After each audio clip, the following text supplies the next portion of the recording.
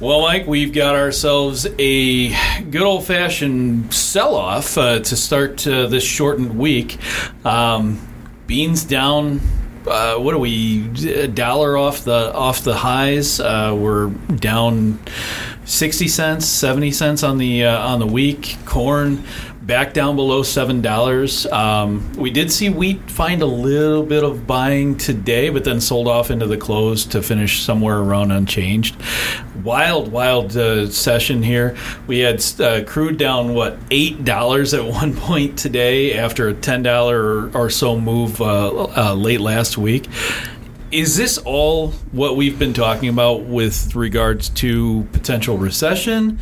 Is this a change in the environment when it comes to Russia? Where are we getting some of this weakness, I guess? So, coming from a couple places. One, I do think that the recession fears are definitely there. They're definitely prevalent. And you have a lot of these markets with potential breakaway gaps. The other thing we got is we got the grain stocks report next week. We've got the end of Q2 next week. And the end of the month. And you have the new crop contracts that are be more focused. You have weather maps that continue to come in cool with somewhat of precip, and keeps fighting the narrative that it's going to be hot and dry, hot and dry. Mm-hmm. We were hot and dry for a week, but everyone seems to be getting somewhat of a shower, and it seems to be cooling down, and it seems to be exactly what we want. So it's difficult to continue to push that narrative when more reliable, shorter-term maps are showing you that it's just not coming to fruition, much like what happened earlier this year. Yeah, the tough part about this is that there's always going to be, I don't want to characterize farmers as squeaky wheels, but unfortunately that's how it goes. There's always going to be someone that didn't get a rain or got too much rain or it's too hot. There's always going to be an area of the country, and sometimes it's multiple areas that are getting hit at the same time. We were 100 degrees yesterday. I can tell you from what I can see in my own backyard, our crop looks good. It looks really good. Now, I'm not an agronomist, but I've been around this stuff long enough to know when a crop looks stressed. It doesn't look stressed yet. Now, I've seen some pictures of some corn in southern Illinois. It's huge. We're talking shoulder high. It's it looks really good. Now there's going to be others that show really dry areas. You got cracks that are you can fit your hand into them. That's just the way it goes. That's exactly what we saw last year. Last year we had maybe an 8-week span where we had 2 rain events that were 0.3 of an inch. It's going to happen. This is why the genetics are what they are, is they've gotten better at handling stress, whether it's too much rain or too little rain or heat or whatever, or too cold or whatever it is. We handle that better. I'm not saying it's going to be a perfect crop, but it's right now, especially with the way that the forecasts are lined up, and this is not just me disregarding the fact that there may be some concerns out there. The forecast is showing us that there's going to be some rain. Mm-hmm. And you back off of this ungodly heat and you go into early July with normal temperatures, and maybe we're going to pollinate a little bit later than normal because we were a little later getting to the fields. We weren't, I don't think, so ridiculously late that we're thinking last week of July, but maybe we back it off a week. I still think until you can prove that there's a pollination threat of too much heat, and no rain whatsoever, or maybe too much rain, depending on what it is, I think we're going to have a crop. And then it's going to be what do we do in August for beans? Mm-hmm. I think it was last year we found a way to get hedged in beans at the end of July, and it worked out pretty well. But there's always going to be, now we're talking about 2 different crops in 2 different months, and that weather can change dramatically. Mm-hmm. So what do we have? What do we have going on that really could give us a reason to think that these gaps that were left were not breakaway gaps? Is there anything that we we're showing, or do these markets just kind of, these charts look sick right now? They look sickly right now, and it's something that we very well may see that 2011 type of movement where we just kind of get this large oscillating volatility on a downward slope into the end of the year and try and figure out what's going on with the crop next year. But it doesn't look great because you did get those exhaustion gaps in these contracts, and they filled up quickly. They filled nicely, and then you get a breakaway potential gap, which could signal that longer-term cyclical movement is going to be lower. Yeah. And you've got a lot of reasons to think that very well may be the fact. You got palm oil that's starting to solve the years-long problem that we saw. Down 25% in the last couple of weeks? Yeah, they're getting more to the market. They are, from what it sounds like, being able to find and receive more help, where in years past they haven't been able to because of all the restrictions from COVID, trying to get international workers in play. And then you have a lot of these larger countries that are calling for biofuels to be cut. You got EU calling for it. You've had background rumors and whispers for the U.S. side of things. Some senators bringing bills to cut biofuel. And if we're going to look at how do we combat inflation and bring food prices down, that would be absolutely huge if we cut biofuels for it. But at the same time, how are we going to make the fuel cheaper? And that's not going to help out. So if we do hit this recession button, you see money flow off the table. You do see less people wanting to drive, especially with elevated energy prices. And you see demand for crude go out the window. And you see biofuel go out the window. And you see us with a crop. And you see China, who's been making deals with all these other countries for ag products, and a decrease in hog supplies over there, so less feed needs. And you see any kind of Russia continued takeover of Ukraine, and they're able to really take a hold of the grain there and just ship it out to China. What is really showing us a further bullish movement from here. Right. Well, and that's the thing. The weather market is about all we have left. You've seen the crude drop now, over $20 off its highs just recently. Yeah, from last week to this week. Yeah, and so we're starting a new downtrend, and it looks ugly. But there are times where it has some fight to it, like coming $4 or $5 or even $6 off the lows today. And it's the tough part about this is we've already talked about this with the Dow, the stocks themselves. We gapped lower on the Dow futures last week, right? Mm-hmm. And at this point, we're nowhere near coming back to test that gap. I mean, it was, last I checked, maybe 1,500 to 2,000 points away. Yeah, so a good chunk of change away at this point. Yeah, I mean, the dominoes seem like they've started to fall. It's not necessarily all doom and gloom. There is still potential that who knows what the next thing is, but it does seem like there's more writing on the wall, because you get Powell on TV speaking to Congress today, and he's talking about inflation. He's talking about recession, and it seems like every economist out there is trying to figure out how we can avoid a recession. It doesn't look likely. And then you've got the president on TV talking about suspending the gas tax, the federal gas tax, for 3 months, and calling on Congress to do it. It's not a done deal yet, but that doesn't fix anything.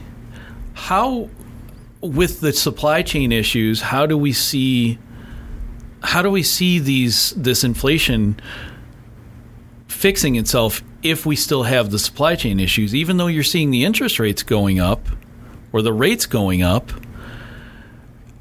how does that fix? It's not going to fix the supply chain issue. So do we find a happy medium somewhere?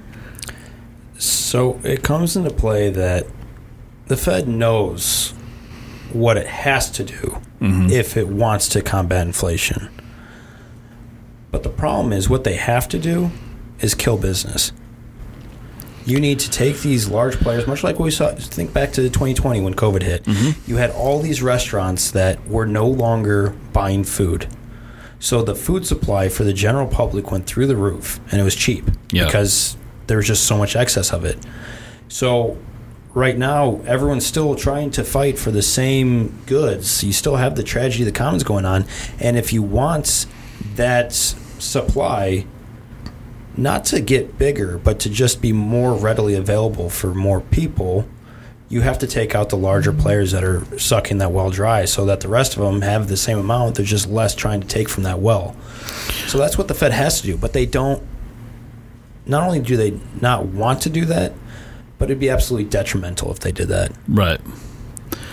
Okay. Well, let's talk about some other things that we've got going on. You mentioned this USDA report next week. It's the end of the quarter, the end of the month. You've got any inkling of what we might see on that? Is the acres side of it going to be worth anything, or is it all going to be about the actual stocks, the quarterly stocks that we have? With what we've been seeing out of cash price in the country, I think stocks is going to be the bigger one to be watching. You've got this July corn contract that's completely diverging itself from the rest of the corn market.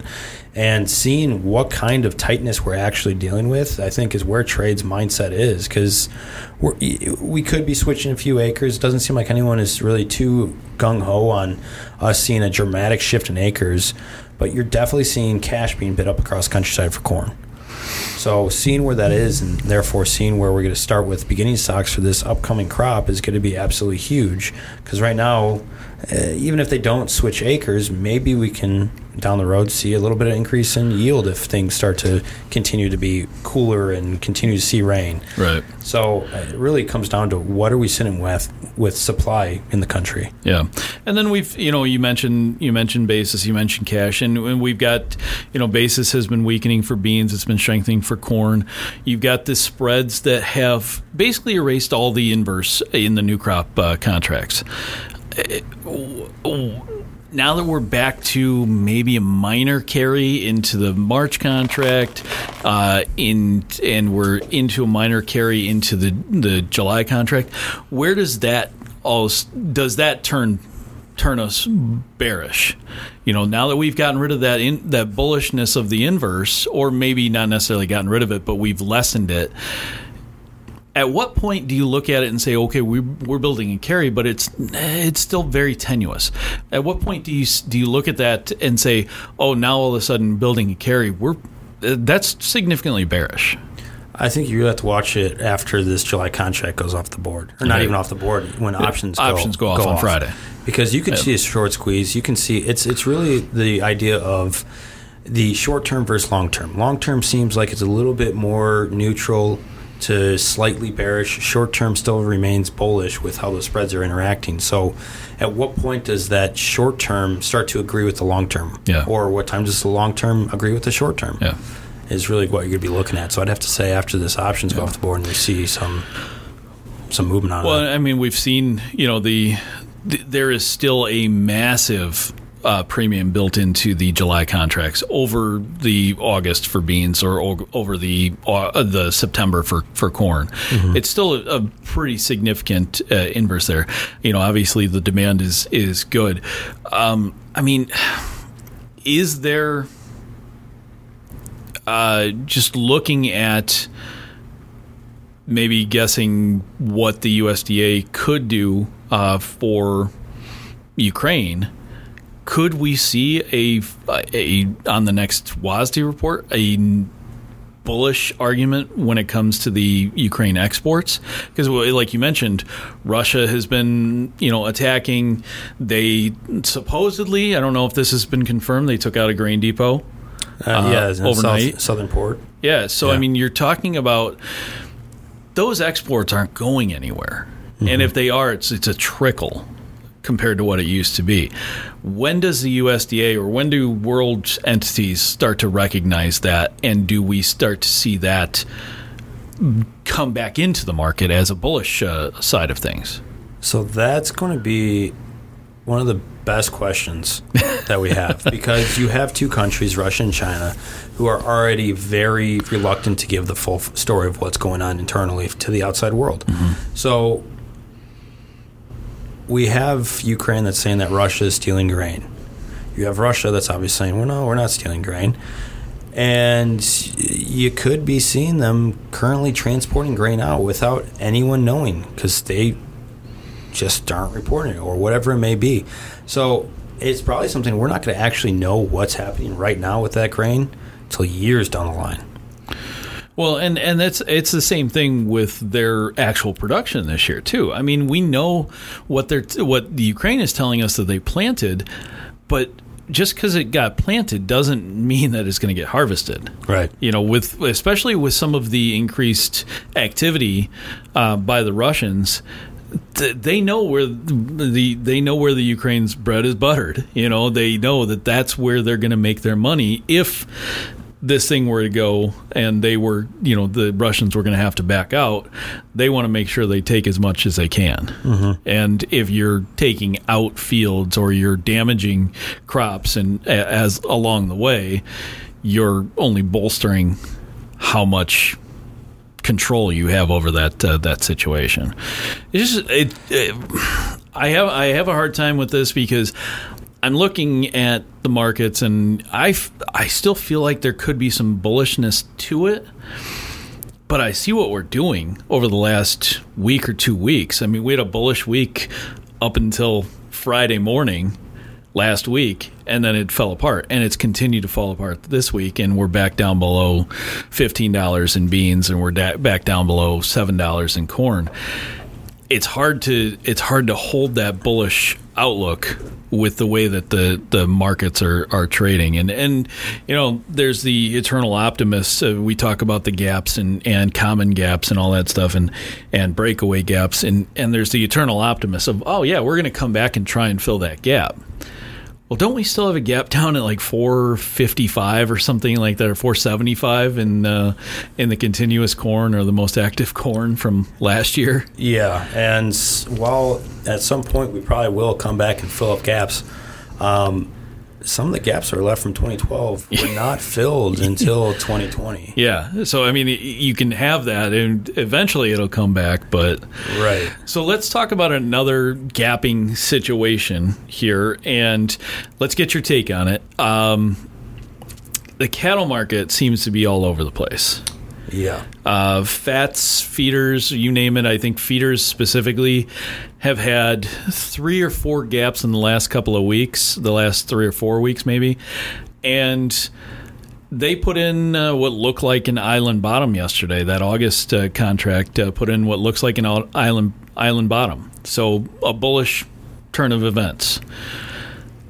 We go and fill that today. Mm-hmm. What I mean, and then we left an hourly gap or an unreversed close from yesterday. So what's going on in that market, or what should we really be watching? Is that how do you go from it looks bullish and pretty astoundingly bullish to where do we go from here? Yeah, so that August contract is actually gapped and left island bottoms, island top. It's gapped a lot around this 174 area, and it continues to do so. I think that's about the 4th gap we've had around that level. Mm-hmm.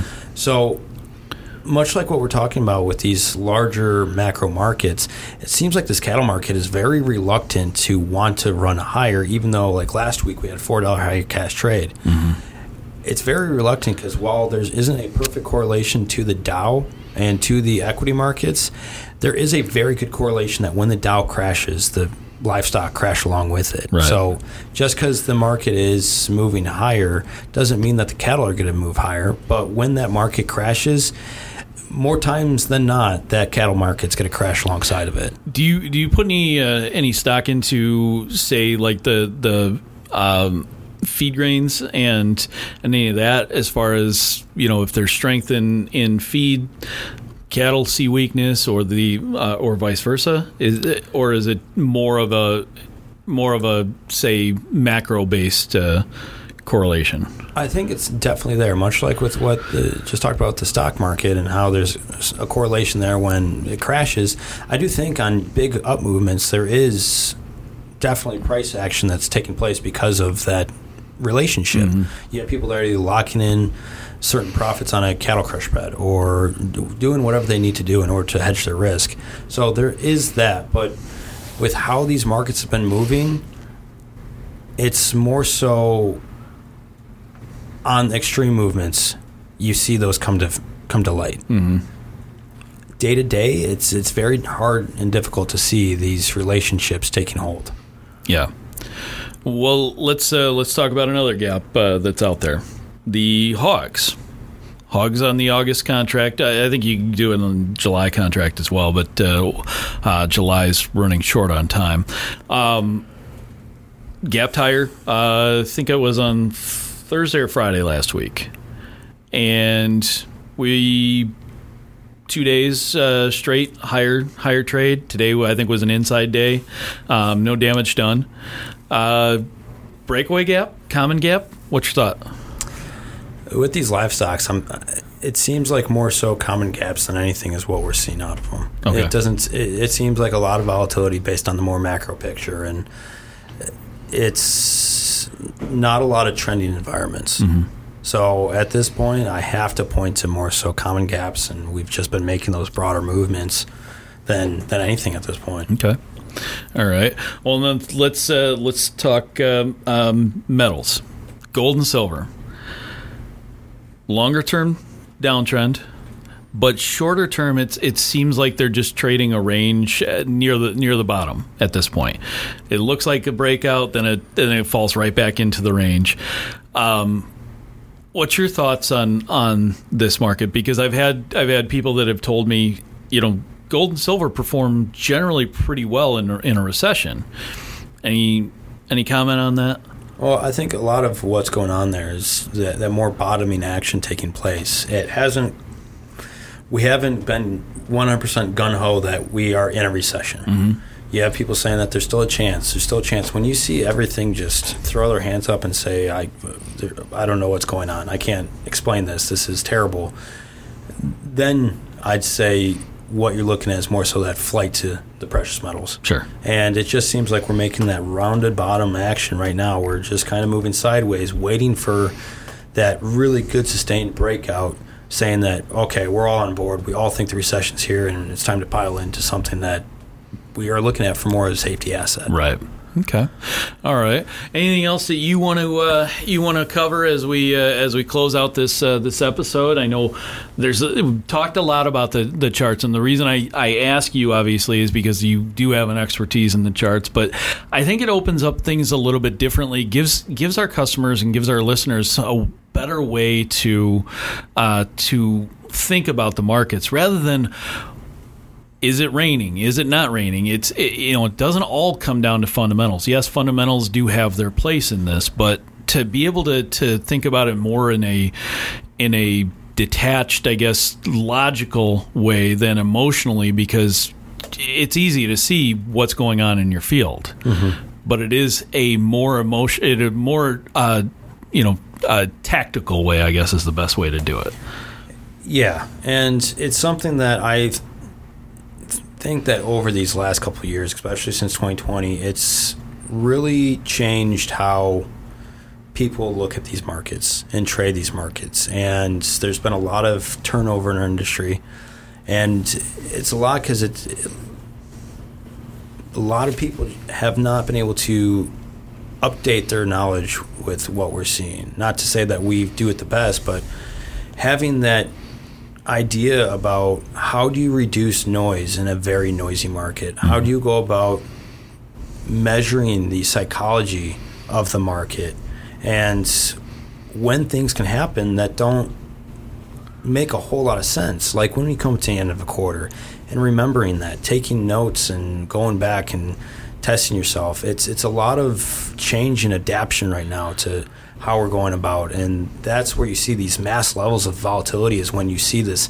mass change on micro scales, and you're seeing these companies that do great when they can measure risk easily, and you have a general knowledge about how things are going, things are moving smoothly, everyone can do well then. It's when you have paradigm shifts that it's time to grow or die. And right now, and really the last couple of years have really been a big paradigm shift. So taking your strategies, seeing if they're making sense or if it's something that needs to be adjusted with the times is definitely the time frame we're at. Look at what you're doing, why you're doing it, and if it still makes sense, I'd say is by far and large the biggest lesson you can learn over the last couple of years. So if you guys have any questions, please give us a call. That's 800-2-MARKET. Again, 800-262-7538. But today for Allendale Market Talk, this is Mike Lung and Greg McBride signing off. Thanks, everyone.